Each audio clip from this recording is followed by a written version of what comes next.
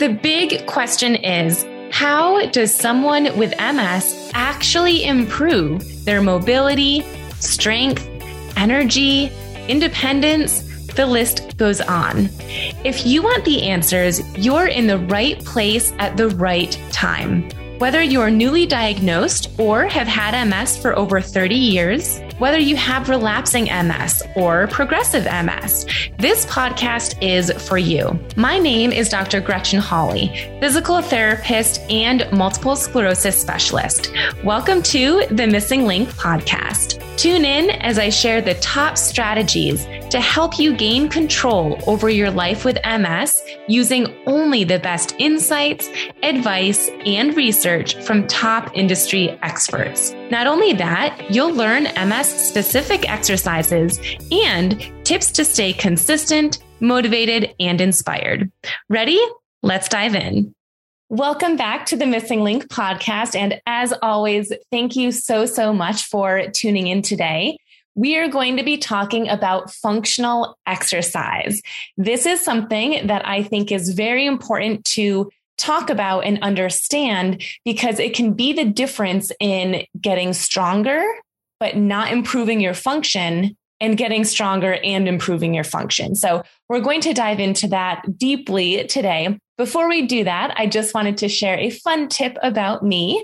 I grew up not only exercising, but playing on lots of different sports teams. So my parents were always very active. My dad was a rugby player for most of my childhood. And when he couldn't play anymore, he reffed rugby. He also coached us in soccer from the time that I was, how young can you start playing soccer? Whatever that age is when I started playing, maybe 4 or 5.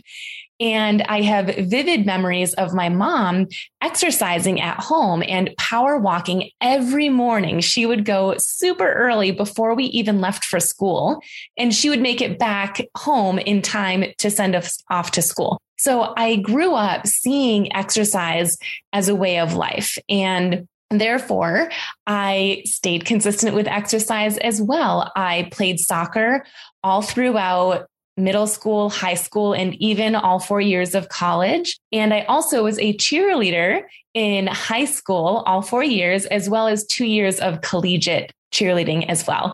And I just found both so fun. I loved being competitive in both of them, in soccer and in cheerleading. So it was a really great time.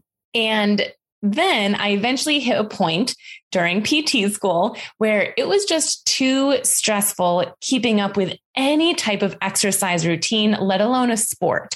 And I just dove into my studies and loved PT school, but didn't maintain a super healthy lifestyle because I just had so much going on, which made it very challenging for me to jump back on the exercise wagon. Once PT school was all said and done, I had a job. So physical therapy school is 3 years long. It's a doctorate program, and that program really wipes you out, as I mentioned. So I went 3 years without exercising, and then an additional year where I was just getting my feet wet as a new physical therapist, didn't really add anything in. So 4 years had gone by where I didn't exercise. And even though I grew up with a lot of influence all around me, I felt like, well, I don't know what to do. What do I do now? Do I go for a walk? Do I go to the soccer field and bring a ball and do something? And so that brings me to my topic today of what functional exercise is. And functional exercise is going to look different for everyone. The definition of functional exercise means breaking down the activity that is challenging for you into as many movements as possible. And those movements are now your exercises. If that sounds confusing, don't worry. I'm going to give you a great example. But I always can tell when one of my clients is not doing functional exercise. And I'll give you 2 things that I hear frequently from my clients that gives me the indicator that they haven't been doing functional exercise. So the 2 things I'll hear, and if you've said this before, you don't have to raise your hand, but you might identify with this. So the first thing that I hear is, I've been to physical therapy before and it didn't really work for me. Or, I've been doing my physical therapy exercises and they're not really working. They're not doing anything. And my follow-up question is, okay, well, what exercises are you doing? Or what did you do in physical therapy? And they would say, they gave me a lot of exercises and they put me on the bike. And I even got so good. I could bike for 20 minutes on the resistance level of 3 or 4. And immediately I think to myself, okay, not functional. Because my next question is, great. And do you have a goal of biking better? Or do you bike throughout your day? And they'll say, well, no, I want to walk better. And that's a perfect example of a non-functional exercise. So I do like recumbent bikes and stationary bikes. Don't get me wrong. They are great for cardio exercise and improving leg strength in a seated position.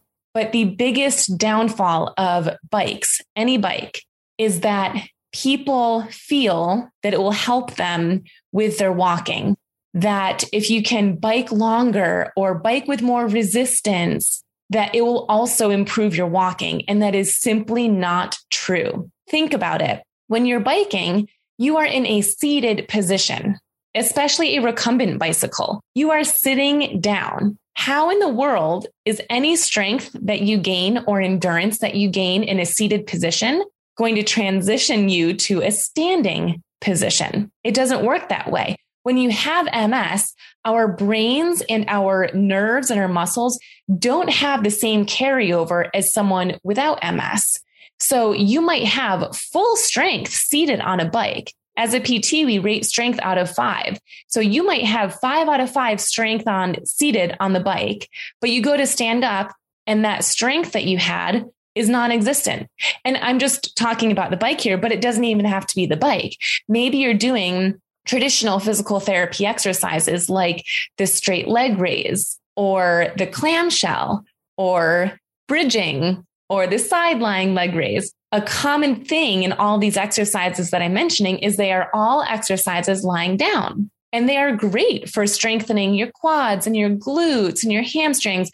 But again, with MS, there's no carryover. You might have full strength lying down, and therefore you might actually notice improved function with moving around in bed, but that will not help you with walking. So one of the ways to do functional exercise is to do the exercises in the same position that your goal is in. The other thing that is an indicator to me when someone tells me that they're exercising and I can tell that it's not functional exercise is they will say, Dr. Gretchen, I've been going to the gym for a year or 6 months or whatever the time frame is, or I've been exercising for this long and I still can't walk better. Or, I'm getting so much stronger. I can tell, I can see it in my body, but I still can't climb the stairs. Or it's still hard for me to lift my leg to get into the car. Or getting into and out of bed is still just so challenging.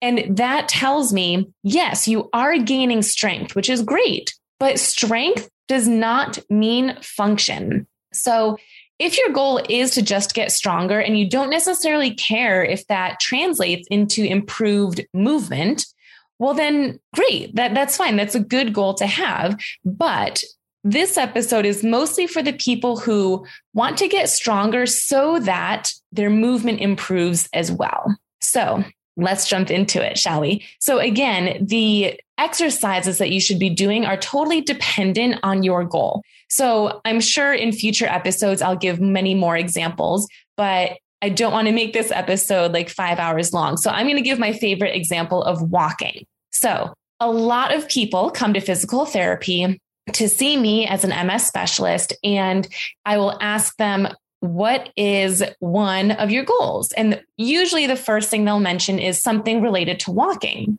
And I think that's a great goal. It's doable and there's specific things that you can do. But a lot of people will say walking is their goal as if walking is just one swift movement. It's a challenging movement, but it's just one swift movement. And that's not the case. So walking is many, many movements put in together to be one swift movement. So I want you to visualize with me for a second.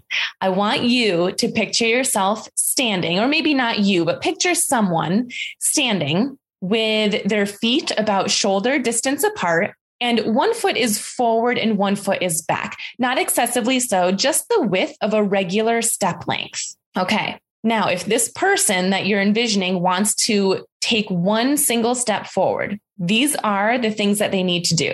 So they need to shift their weight forward onto the front leg.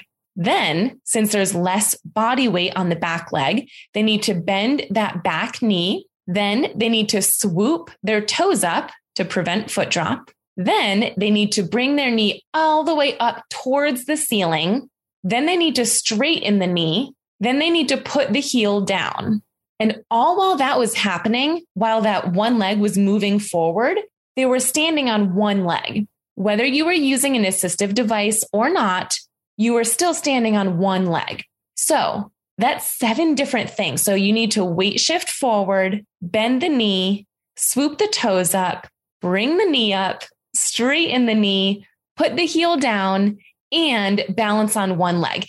If you're having a hard time visualizing this, I will say that I have a few different YouTube videos on this. So feel free to head over to my YouTube page. My handle is Dr. Gretchen Hawley, and you'll be able to see visuals as well as exercises for this. So my point being, if your goal is walking better, you shouldn't necessarily just practice walking. You need to be practicing those 7 things. You might find that some of those movements that I mentioned are somewhat easier for you, and maybe others are more challenging. But let me share with you that if anything in there is challenging, even if they're all fairly easy except for one movement, that can still affect your walking.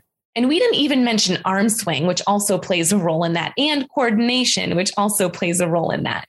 But just for these strengthening exercises, if you practice walking just as one swift movement, you want to get better at it, so you're going to practice walking for 5 minutes, you are so much less likely to actually improve your walking. The way to improve your walking with functional exercise is to make each of those 7 movements their own exercise. So I'll give you another example. One of those 7 movements was bringing your knee up towards the ceiling. So I call this a marching exercise.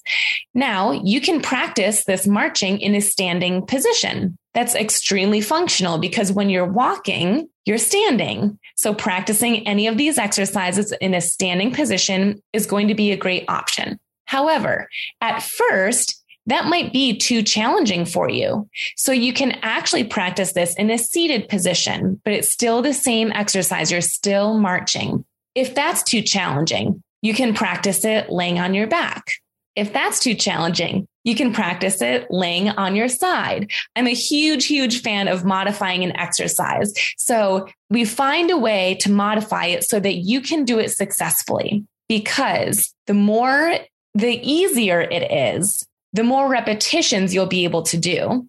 The more repetitions you can do, the more opportunities you're giving your brain to strengthen that neural pathway, which is the whole point. So we do that with every movement. So we listed 7 movements. So we do an exercise and we find what position we can do it best in. Then we work our way to making it even more functional. So for that marching, let's say standing was too hard at first. Well, let's just get stronger with marching in a seated position first. Then once you're stronger, we'll do it in a standing position. Or one of those other 7 movements was bending your knee so that your heel comes up towards your butt. So again, you can practice that in a standing position. If that goes well, great. That's a functional exercise to help you walk better, because you need to do that movement in order to walk forward. If doing that exercise in a standing position is too challenging, well, then you can do it seated. Bend your knee back in a seated position. If that's too challenging, you can lay on your side or on your stomach. So again, there's always a way to modify it. But the first step in doing the appropriate exercises to help you reach your goal is to break it down into as many movements as possible. And I'll give you more examples in future episodes, but this is a great example. Walking requires these 7 movements. So these 7 movements should be your exercises. And I just want to close out this episode by answering a question that I get frequently, which is, Dr. Gretchen, if there was one best exercise, just one thing that I should be doing, what is it? My answer is always the same, which you might find shocking at first until I tell you what my answer is, because everyone with MS is different and there truly is no one best exercise. So my answer is first a question. I will ask you, well, what is one thing that you are really struggling with right now that you want to be easier? And then whatever it is they say, whether they say they're trying to stand up with more strength from a low position, or they're trying to sit down without plopping, or they're really working on hand strengthening, whatever it is, when they tell me that, my answer is, well, then do that as an exercise.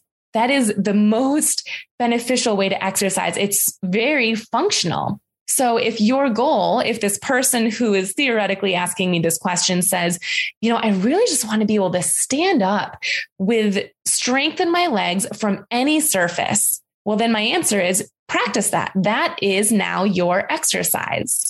And of course, there's things to know about positioning your body to make yourself even more likely to be successful with that movement, but practice it. And if it's too challenging, make it easier, meaning don't start practicing from a low surface, start practicing from a higher surface.